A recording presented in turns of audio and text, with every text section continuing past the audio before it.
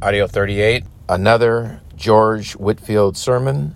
This one is entitled The Method of Grace. Jeremiah 6:14. They have healed also the hurt of the daughter of my people slightly, saying, peace, peace, when there is no peace. As God can send a nation or people no greater blessing than to give them faithful, sincere, and upright ministers. So, the greatest curse that God can possibly send upon a people in this world is to give them over to blind, unregenerate, carnal, lukewarm, and unskilled guides. And yet, in all ages, we find that there have been many wolves in sheep's clothing, many that daubed with untempered mortar, that prophesied smoother things than God did allow. As it was formerly, so it is now. There are many that corrupt the word of God and deal deceitfully with it. It was so in a special manner in the prophet Jeremiah's time. And he, faithful to his Lord, faithful to that God who employed him, did not fail from time to time to open his mouth against them and to bear a noble testimony to the honor of that God in whose name he from time to time spake. If you will read this prophecy, you will find out that none spake more against such ministers than Jeremiah. And here, especially in the chapter out of which the text is taken, he speaks very severely against them. He charges them with several crimes. Particularly, he charges them with covetousness. Says he in the 13th verse, from the least of them to the greatest of them, everyone is given to covetousness. And from the prophet even unto the priest, everyone dealeth false. And then, in the words of the text, in a more special manner, he exemplifies how they had dealt falsely, how they had behaved treacherously to poor souls. Says he, they have healed also the hurt of the daughter of my people slightly, saying, peace, peace, when there is no peace. The prophet, in the name of God, had been denouncing war against the people. He had been telling them that their house should be left desolate and that the Lord would certainly visit the land with war. Therefore, says Jeremiah in the 11th verse, I am full of the fury of the Lord. I am weary with holding in. I will pour it out upon the children abroad and upon the assembly of young men together. For even the husband with the wife shall be taken, the aged with him that is full of days, and their houses shall be turned unto others, and their fields and their wives together. For I will stretch out my hand upon the inhabitants of the land, saith the Lord. The prophet gives a thundering message that they might be terrified and have some convictions and inclinations to repent. But it seems that the false prophets, the false priests, went about stifling people's convictions. And when they were hurt or a little terrified, they were for daubing over the wound, telling them that Jeremiah was but an enthusiastic preacher, and that there could be no such thing as war among them, and saying to the people, peace, peace, be still, when the prophet told them there was no peace. The words then refer primarily unto outward things. But I, George Whitefield, verily believe have also a further reference to the soul, and are to be referred to those false teachers who, when people were under conviction of sin, when people were beginning to look towards heaven, were for the stifling their convictions and telling them that they were good enough before. And indeed, people generally love to have it so. Our hearts are exceedingly deceitful and desperately wicked. None but the eternal God knows how treacherous they are. How many of us cry, peace, peace, to our souls when there is no peace? How many are there who are now settled upon their lees, that now think they are Christians, that now flatter themselves that they have an interest in Jesus Christ? Whereas if we come to examine their experiences, we shall find that their peace is but a piece of the devil's making. It is not a piece of God's giving. It is not a peace that passes human understanding. It is matter, therefore, of great importance, my dear hearers, to know whether we may speak peace to our hearts. We are all desirous of peace. Peace is an unspeakable blessing. How can we live without peace? And therefore, people from time to time must be taught how far they must go and what must be wrought in them before they can speak peace to their hearts. This is what I design at present, that I may deliver my soul, that I may be free from the blood of those to whom I preach, that I may not fail to declare the whole counsel of God. I shall, from the words of the text, endeavor to show you what you must undergo and what must be wrought in you before you can speak peace to your hearts. But before I come directly to this, give me leave to premise a caution or two. And the first is that I take it for granted you believe religion to be an inward thing. You believe it to be a work in the heart, a work wrought in the soul by the power of the Spirit of God. If you do not believe this, you do not believe your Bibles. If you do not believe this, though you have got your Bibles in your hand, you hate the Lord Jesus Christ in your heart. For religion is everywhere represented in the Scriptures as the work of God in the heart. The kingdom of God is within us, says our Lord.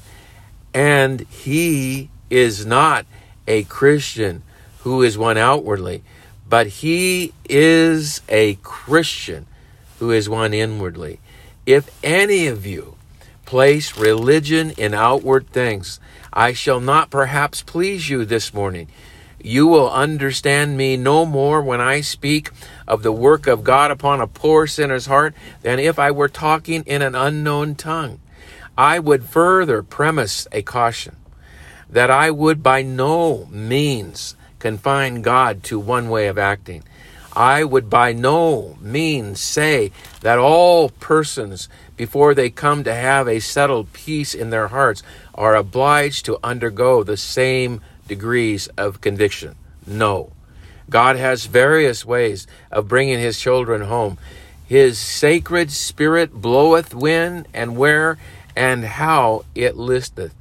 But, however, I will venture to affirm this, that before ever you can speak peace to your heart, whether by shorter or longer continuance of your convictions, whether in a more pungent or in a more gentle way, you must undergo what I shall hereafter lay down in the following discourse. First, then, before you can speak peace to your hearts, you must be made to see, made to feel, made to weep over, made to bewail your actual transgressions or acts of sin against the law of God, according to the covenant of works. The soul that sinneth, it shall die. Cursed is that man, be he what he may, that continueth not in all things that are written in the book of the law to do them. We are not only to do some things, but we are to do all things, and we are to continue so to do, so that the least deviation from the moral law, according to the covenant of works, whether in thought, word, or deed, deserves eternal death at the hand of God. And if one evil thought, if one evil word, if one evil action deserves eternal damnation, how many hells, my friends, do every one of us deserve, whose whole lives have been one continued rebellion against God? Before ever, therefore, you can speak peace to your hearts, you must be brought to see, brought to believe what a dreadful thing it is to depart from the living God. And now, my dear friends, examine your hearts, for I hope you come hither with a design to have your souls made better. Give me leave to ask you in the presence of God whether you know the time. And if you do not know exactly the time, do you know there was a time when God wrote bitter things against you, when the arrows of the Almighty were within you? Was ever the remembrance of your sins grievous to you? Was the burden of your sins intolerable to your thoughts? Did you ever see that God's wrath might justly fall upon you on account of your actual transgressions against God? Were you ever in all your life sorry for your sins? Could you ever say, my sins are gone over my head as a burden too heavy for me to bear? Did you ever experience any such thing as this? Did ever any such thing as this pass between God and your soul? If not, for Jesus Christ's sake, do not call yourself Christians. You may speak peace to your hearts, but there is no peace. May the Lord awaken you. May the Lord convert you. May the Lord give you peace, if it be His will, before you go home. But further, you may be convinced of your actual sins or your acts of sins, so as to be made to tremble, and yet ye may be strangers to Jesus Christ. You may have no true work of grace upon your heart before ever. Therefore, you can speak peace to your hearts. Conviction must go deeper. You must not only be convinced of your actual transgression or your acts of sin against the law of God, but likewise of the foundation of all your transgressions. And what is that? I mean original sin, that original corruption each of us brings into the world with us, which renders us liable to God's wrath and damnation. There are many poor souls that think themselves fine reasoners, yet they pretend to say there is no such thing as original sin. They will charge God with injustice in imputing Adam's sin to us, although we have got the mark of the beast and of the devil upon us, yet they tell us we are not born in sin. Let them look abroad into the world and see the disorders in it and think, if they can, if this is the paradise in which God did put man. No. Everything in the world is out of order. I have often thought when I was abroad that if there were no other argument to prove original sin, the rising of the wolves and tigers against man, nay, the barking of a dog against us, is a proof of original sin. Tigers and lions durst not rise against us if it were not for Adam's first sin. For when the creatures rise up against us, it is as much as to say, you have sinned against God, and we take up our master's quarrel. If we look inwardly, we shall see enough of lust and man's temper contrary to the temper of God. There is pride, malice, and revenge in all our hearts. And this temper cannot come from God. It comes from our first parent, Adam, who, after he fell from God, fell out of God into the devil. However, therefore, some people may deny this, yet when conviction comes, all carnal reasonings are battered down immediately, and the poor soul begins to feel and see the fountain from which all the polluted streams do flow. When the sinner is first awakened, he begins to wonder, how came I to be so wicked? The Spirit of God then strikes in and shows that he has no good thing in him by nature. Then he sees that he is altogether gone out of the way, that he is altogether become abominable.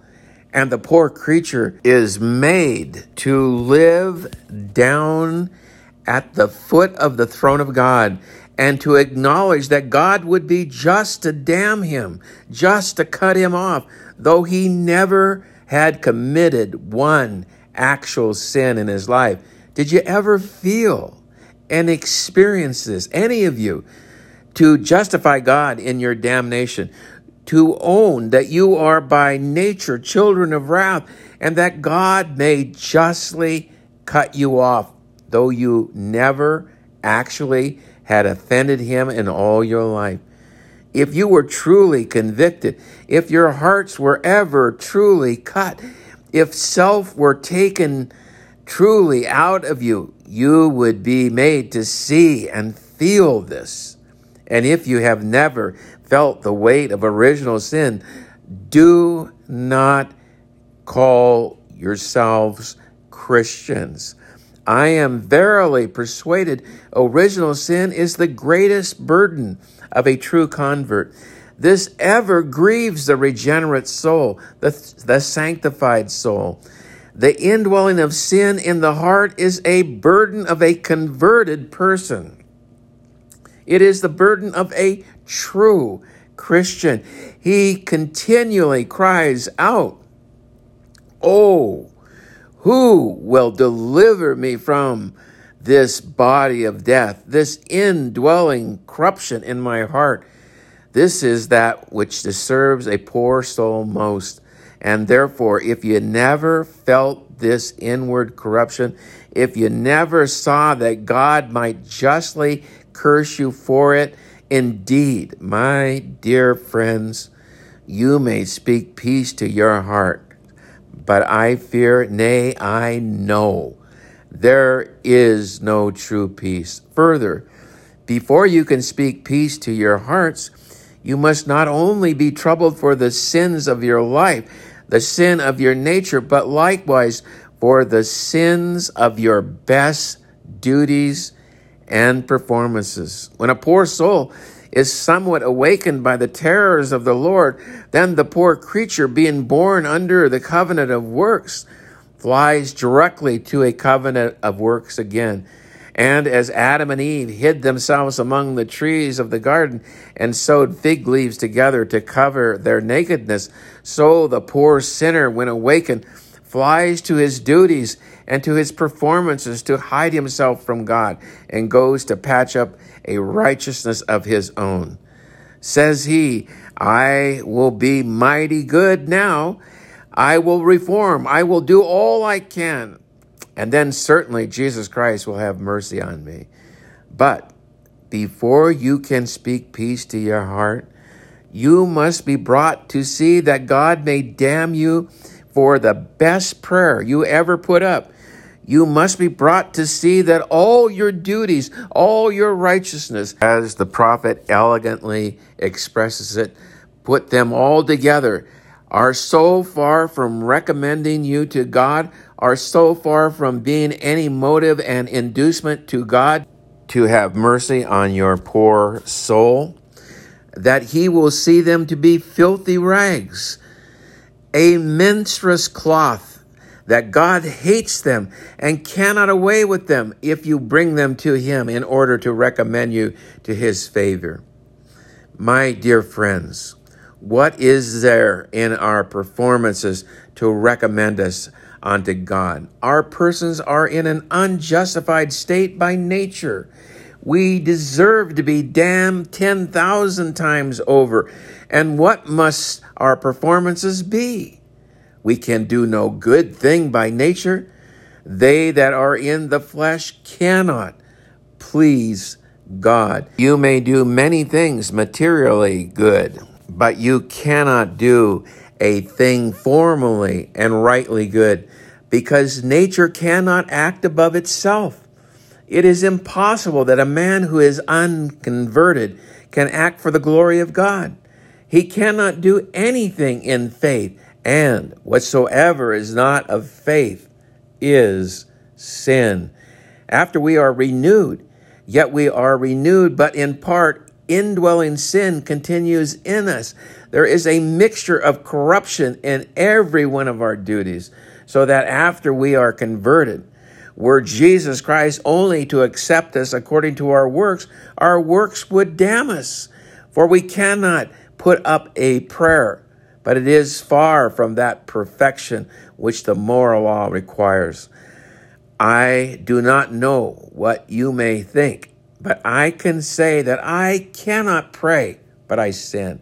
I cannot preach to you or any others, but I sin. I can do nothing without sin. And as one expresses it, my repentance wants to be repented of, and my tears to be washed in the precious blood of my dear Redeemer. Our best duties are as so many splendid sins. Before you can speak peace in your heart, you must not only be made sick of your original and actual sins, but you must be made sick of your righteousness, that is your self-righteousness. Of all your duties and performances, there must be a deep conviction before you can be brought out of your self-righteousness. It is the last idol taken out of our heart. The pride of our heart will not let us submit to the righteousness of Jesus Christ. But if you never felt that you had a righteousness of your own, if you never felt the deficiency of your own righteousness, you cannot come to Jesus Christ. There are a great many now who may say, well, we believe all this, but there is a great difference betwixt talking and feeling. Did you ever feel the want of a dear Redeemer? Did you ever feel the want of Jesus Christ upon the account of your deficiency of your own righteousness? And can you now say from your heart, Lord, thou mayest justly damn me for the best duties that ever I did perform? If you are not thus brought out of self, you may speak peace to yourselves, but yet there is no peace. But then, before you can speak peace to your souls, there is one particular sin you must be greatly troubled for, and yet I fear there are few of you think what it is. It is the reigning, the damning sin of the Christian world, and yet the Christian world seldom or never think of it and pray. What is that? It is what most of you think you are not guilty of, and that is the sin of unbelief. Before you can speak peace to your heart, you must be troubled for the unbelief of your heart. But can it be supposed that any of you are unbelievers here in this churchyard, that are born in Scotland, in a reformed country, that go to church every Sabbath? Can any of you that receive the sacrament once a year, oh, that it were administered oftener, can it be supposed that you who had tokens for that sacrament, that you would keep up family prayer, that any of you do not believe in the Lord Jesus Christ? I appeal to your own hearts. If you would not think me uncharitable, if I doubted whether any of you believed in Christ, and yet I fear upon examination, we should find that most of you have not so much faith in the Lord Jesus Christ as the devil himself. I am persuaded the devil believes more of the Bible than most of us do. He believes in the divinity of Jesus Christ. That is more than many who call themselves Christians do.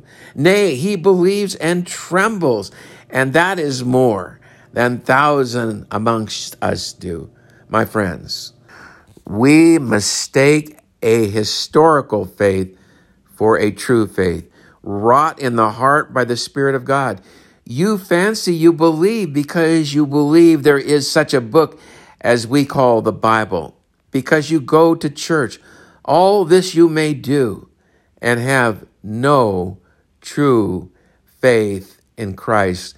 Merely to believe there was such a person as Christ, merely to believe there is a book called the Bible, will do you no good, more than to believe there was such a man as Caesar or Alexander the Great. The Bible is a sacred depository. What thanks have we to give to God for these lively oracles? But yet we may have these and not believe in the Lord Jesus Christ.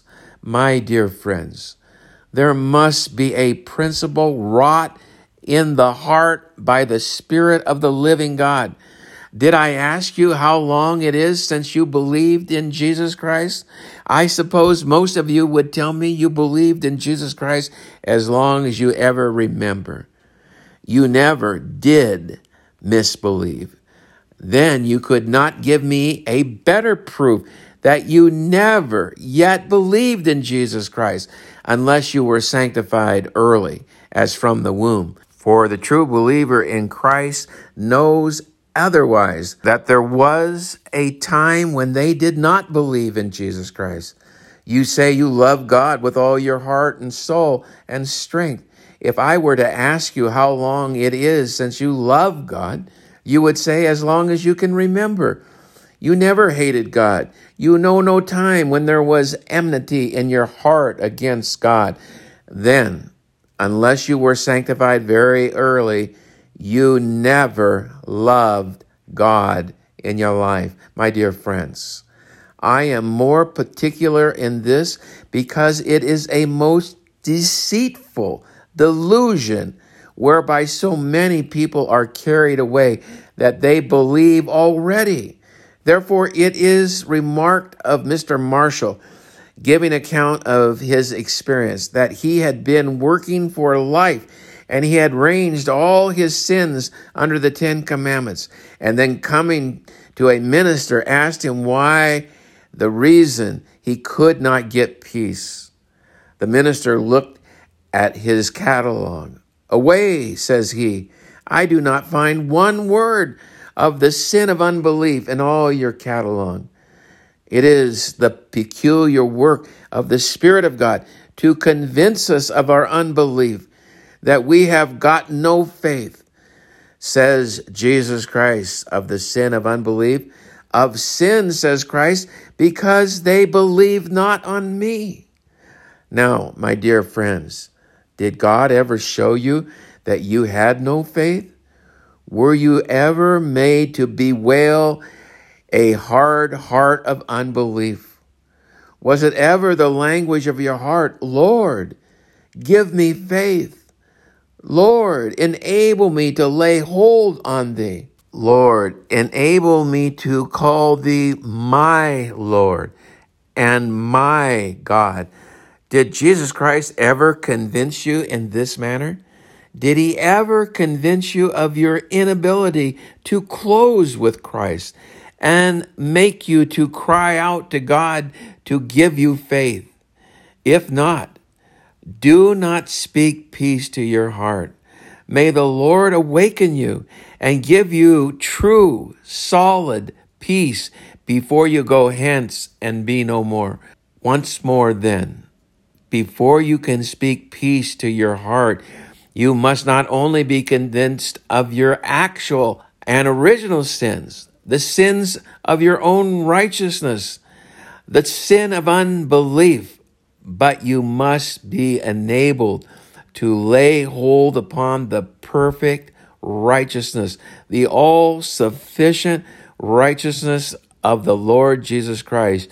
You must lay hold by faith on the righteousness of Jesus Christ, and then you shall have true peace. Come, says Jesus, unto me, all ye that are weary and are heavy laden, and I will give you rest. This speaks encouragement to all that are weary and heavy laden, but the promise of rest is made to them only upon their coming and believing and taking him to be their God and their all.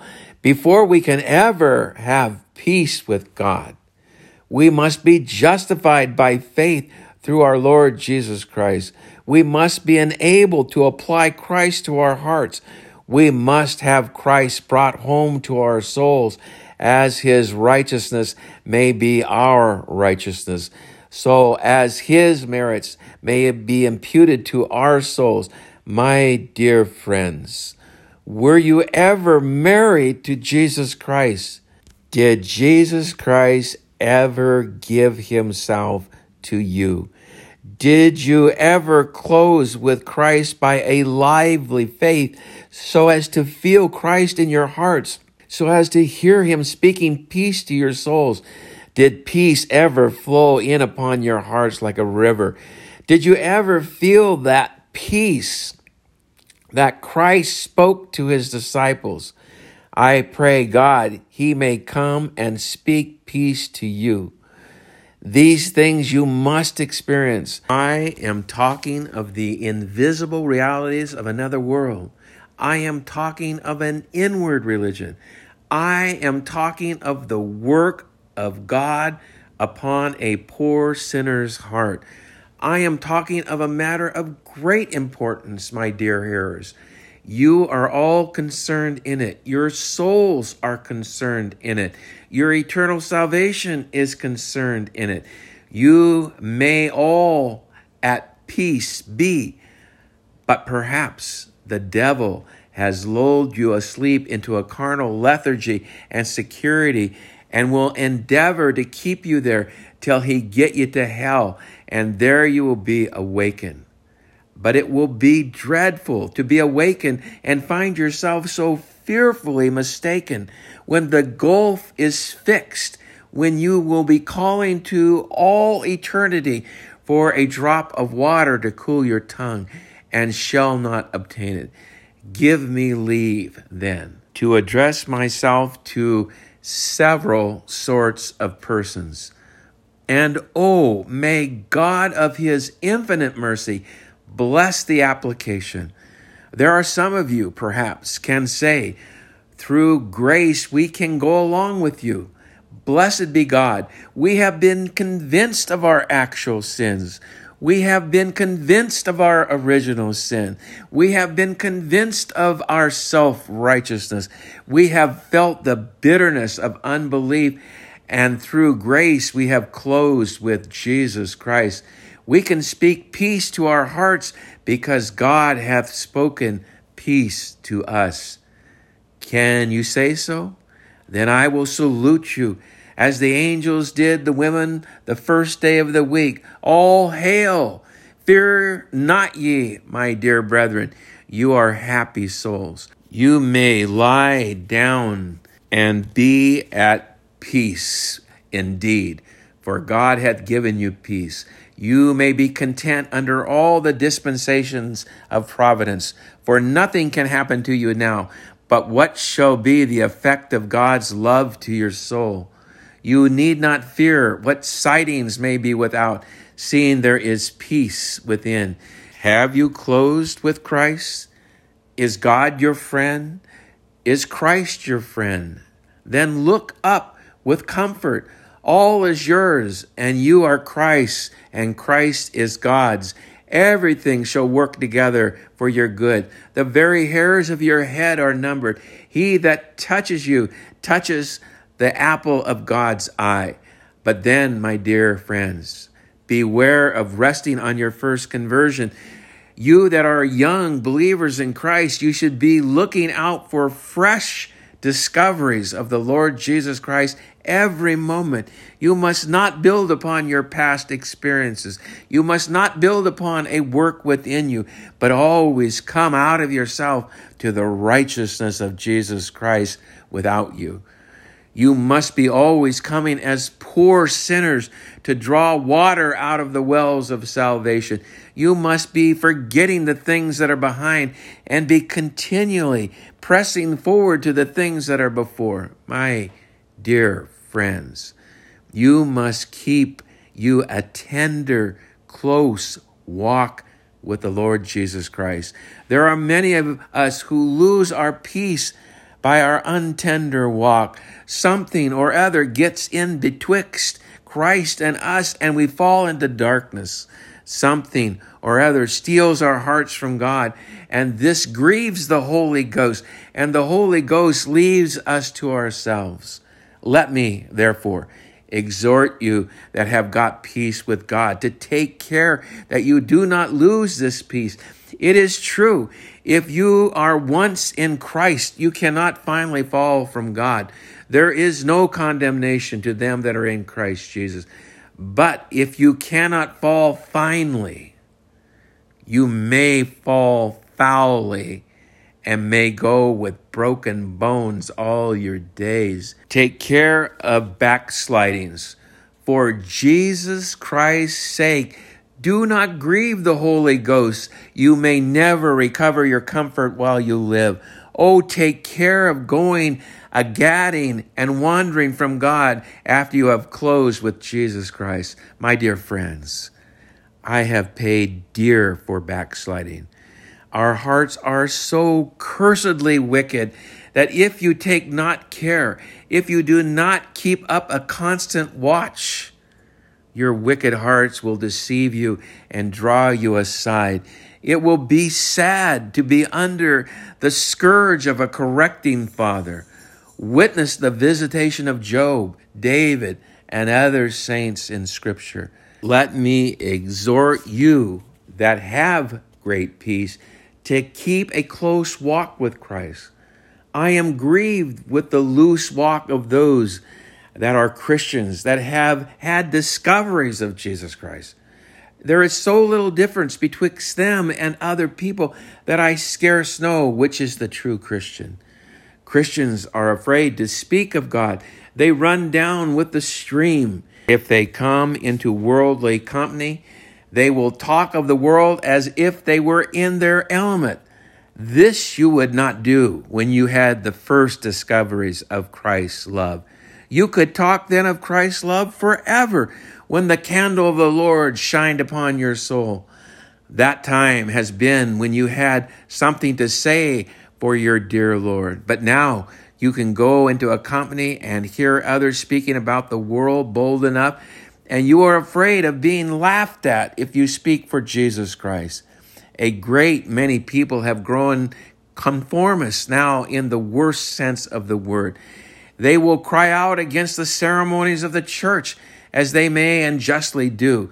But then you are mighty fond of ceremonies in your own behavior. You will conform to the world, which is a great deal worse. Many will stay till the devil bring up new fashions.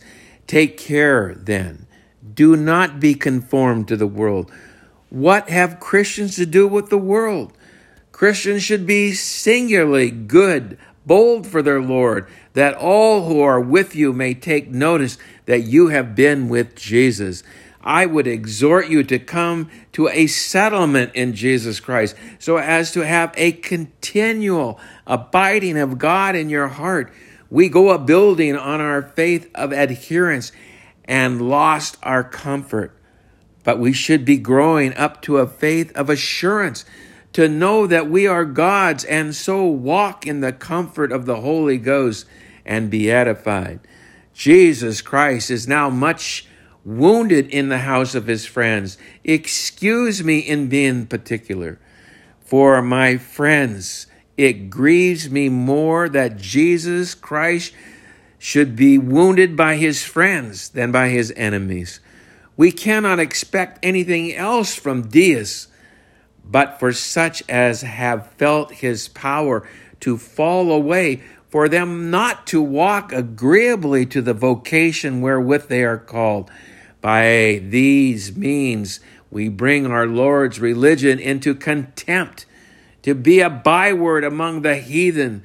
For Christ's sake, if you know Christ, keep close by him. If God have spoken peace, keep that peace by looking up to Jesus Christ every moment. Such have got peace with God. If you are under trials, fear not. All things shall work for your good. If you are under temptations, fear not. If he has spoken peace to your hearts, all these things shall be for your good. But what shall I say to you that have got a peace with God? And these are perhaps the most of this congregation. It makes me weep to think of it. Most of you, if you examine your hearts, must confess that God never yet spoke peace to you. You are children of the devil. If Christ is not in you, if God has not spoken peace to your heart, poor soul, what a cursed condition are you in? I would not be in your case for 10,000 worlds. Why? You are just hanging over hell. What peace can you have when God is your enemy, when the wrath of God is abiding upon your poor soul? Awake then, you that are sleeping in a false peace. Awake, ye carnal professors, ye hypocrites that go to church, receive the sacrament, read your Bibles, and never felt the power of God upon your hearts. You that are formal professors, you that are baptized heathens, awake, awake, and do not rest on a false bottom. Blame me not for addressing myself to you. Indeed, it is out of love to your souls. I see you are lingering in your Sodom and wanting to stay there. But I come to you as the angel did to Lot, to take you by the hand. Come away, my dear brethren. Fly, fly, fly for your lives to Jesus Christ. Fly to a bleeding God. Fly to a throne of grace and beg of God to break your heart. Beg of God to convince you of your actual sins. Beg of God to convince you of your original sin. Beg of God to convince you of your self-righteousness. Beg of God to give you faith, to enable you to close with Jesus Christ. Oh, that you are secure. I must be a son of thunder to you. Oh, that God may awaken you, though it be with thunder. It is out of love, indeed, that I speak to you. I know by sad experience what it is to be lulled asleep with a false peace. Long was I lulled to sleep. Long did I think myself a Christian when I knew nothing of the Lord Jesus Christ. I went perhaps farther than many of you do. I used to fast twice a week. I used to pray sometimes 9 times a day. I used to receive the sacrament constantly, every Lord's Day, and yet I knew nothing of Jesus Christ in my heart. I knew not that I must be a new creation. I knew nothing of the inward religion in my soul. And perhaps many of you may be deceived as I, poor creature that I was. And therefore it is out of love to you indeed that I speak to you. Oh, if you do not take care, a form of a religion will destroy your soul. You will rest in it and will not come to Jesus Christ at all. Whereas these things are only the means and not the end of religion. Christ is the end of the law for righteousness to all that believe. Oh, then awake, you that are settled on your lees. Awake, you church professors. Awake, you that have got a name to live, that are rich and think you want nothing, not considering that you are poor and blind and naked. I counsel you to come and buy of Jesus Christ gold, white raiment, and eye salve. But I hope there are some that are a little wounded. I hope God does not intend to let me preach in vain. I hope God will reach some of your precious souls and awaken some of you out of your carnal security. I hope there are some who are willing to come to Christ because they are beginning to think they have been building upon a false foundation. Perhaps the devil may strike in and bid you despair of mercy, but fear not.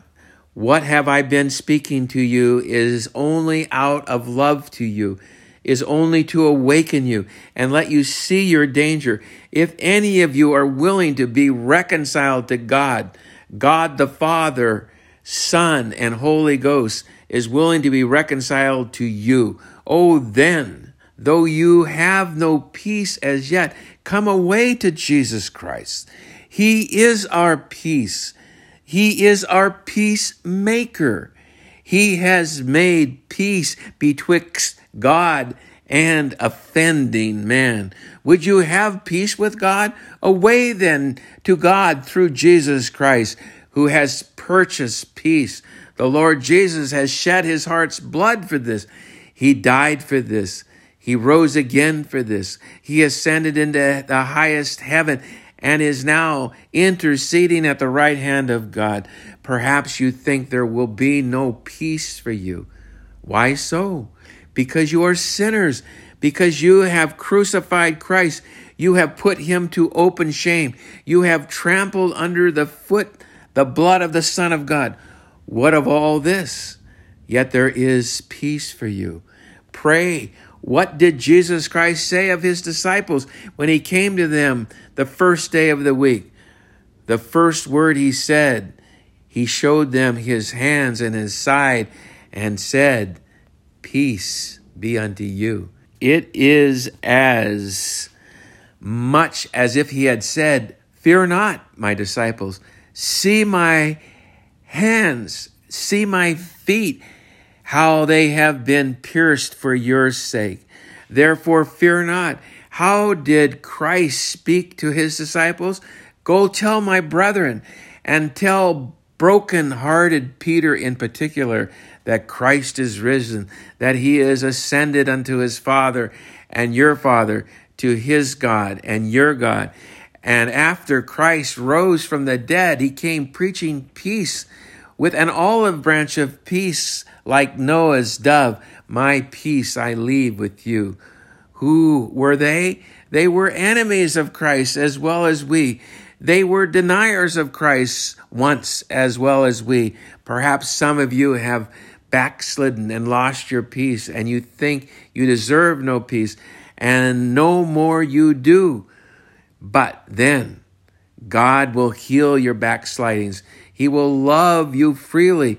As for you that are wounded, if you are made willing to come to Christ, come away. Perhaps some of you want to dress yourselves in your duties that are but rotten rags. No, you had better come naked as you are, for you must throw aside your rags and come in your blood. Some of you may say, "We would come, but we have got a hard heart." But you will never get it made soft till you come to Christ. He will take away the heart of stone and give you a heart of flesh. He will speak peace to your souls. Though you have betrayed him, yet he will be your peace. Shall I prevail upon any of you this morning to come to Jesus Christ? There is a great multitude of souls here. How shortly must you all die and go to judgment? Even before night, or tomorrow's night, some of you may be laid out for this kirkyard. Yet how will you do if you be not at peace with God?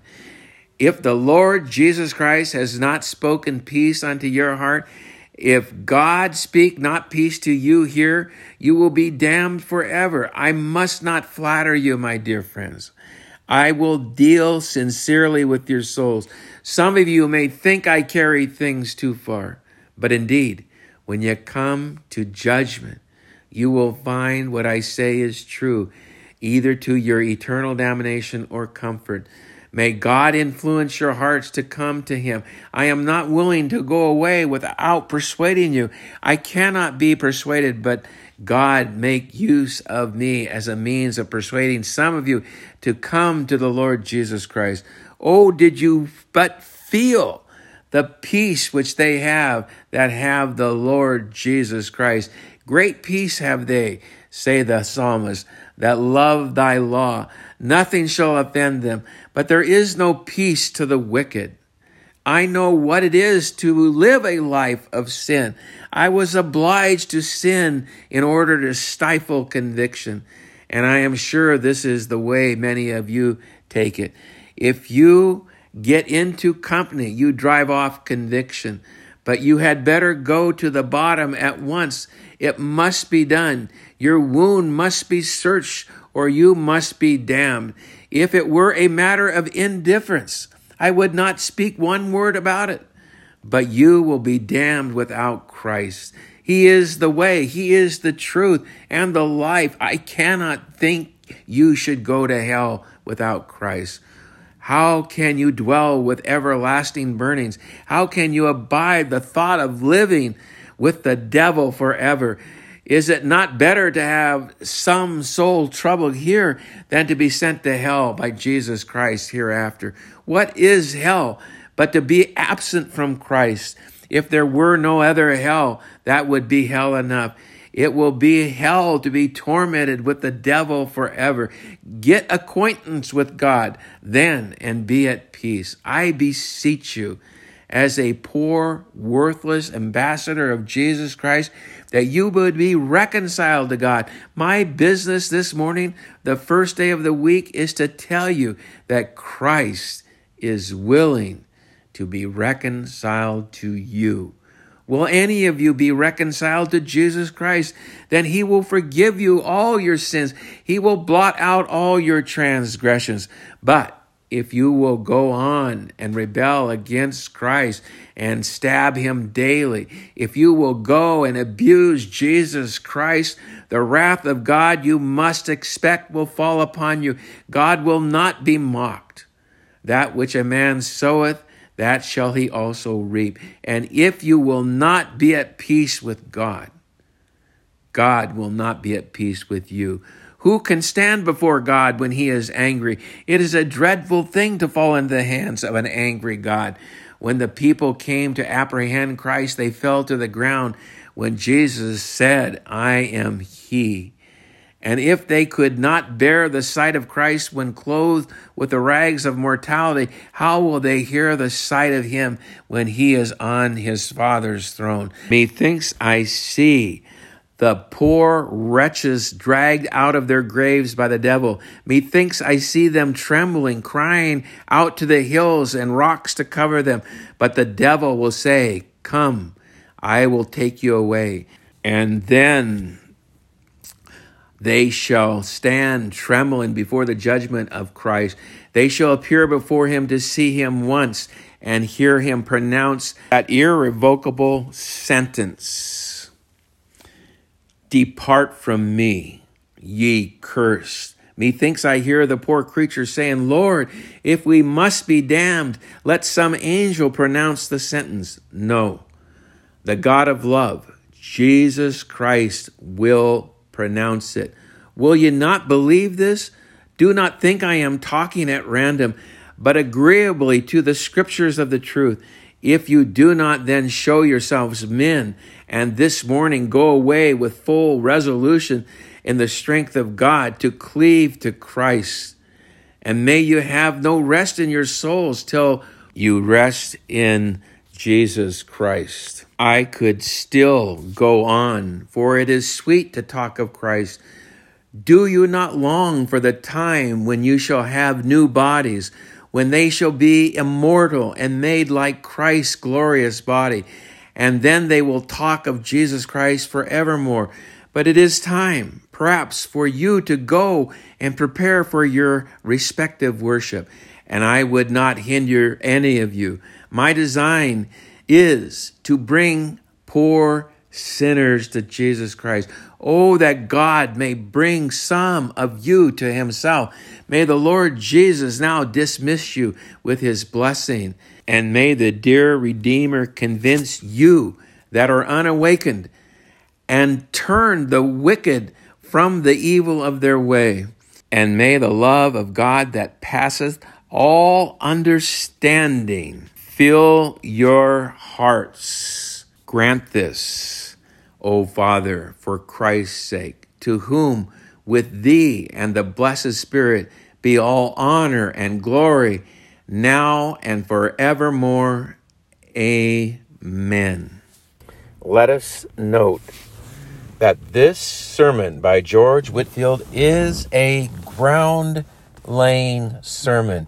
He has given us the foundation of the salvation of the elect by showing us the 4 necessary foundational levels of repentance that the elect must undergo to be saved. In this sermon, we have come to understand the 4 levels of conviction of sin that must become grievous to us, lamentable to us, deplorable to us in order to come to salvation. For they are egregious, heinous, and offensive to God.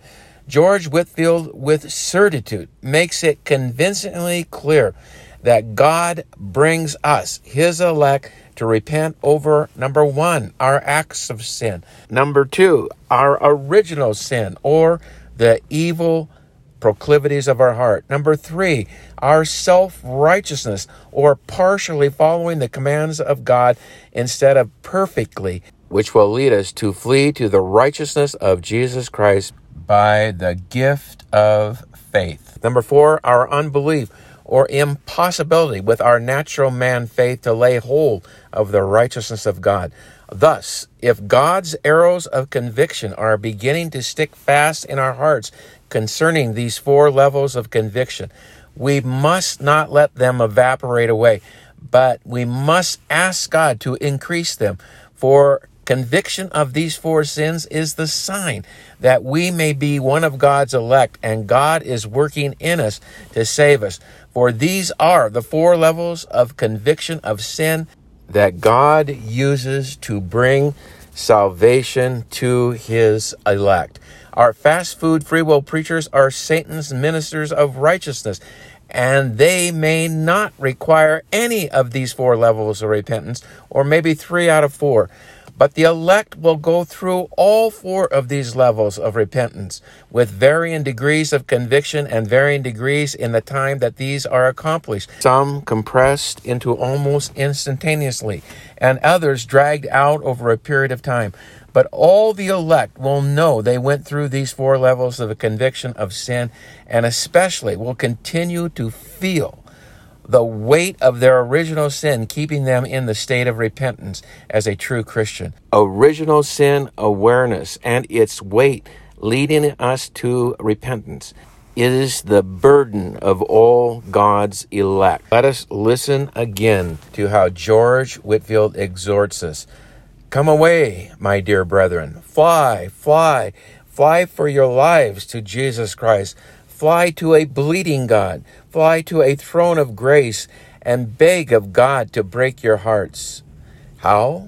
Number 1, beg of God to convince you of your actual sins. Number 2, beg of God to convince you of your original sin. Number 3, beg of God to convince you of your self-righteousness. Number 4, beg of God to give you faith, that is, because of your unbelief, and enable you to close with Jesus Christ. Once more then, before you can speak peace to your heart, you must not only be convinced of your actual and original sin, the sins of your own righteousness, the sin of unbelief, but you must be enabled to lay a hold upon the perfect righteousness, the all-sufficient righteousness of our Lord Jesus Christ. Therefore, since this is such a foundational sermon, let us listen to it over and over again until we completely understand what George Whitefield is exhorting us to do in this particular sermon.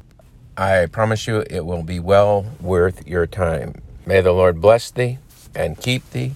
The Lord make his face to shine upon thee and be gracious unto thee. The Lord lift up his countenance upon thee and give thee peace in the name of Jesus. Amen.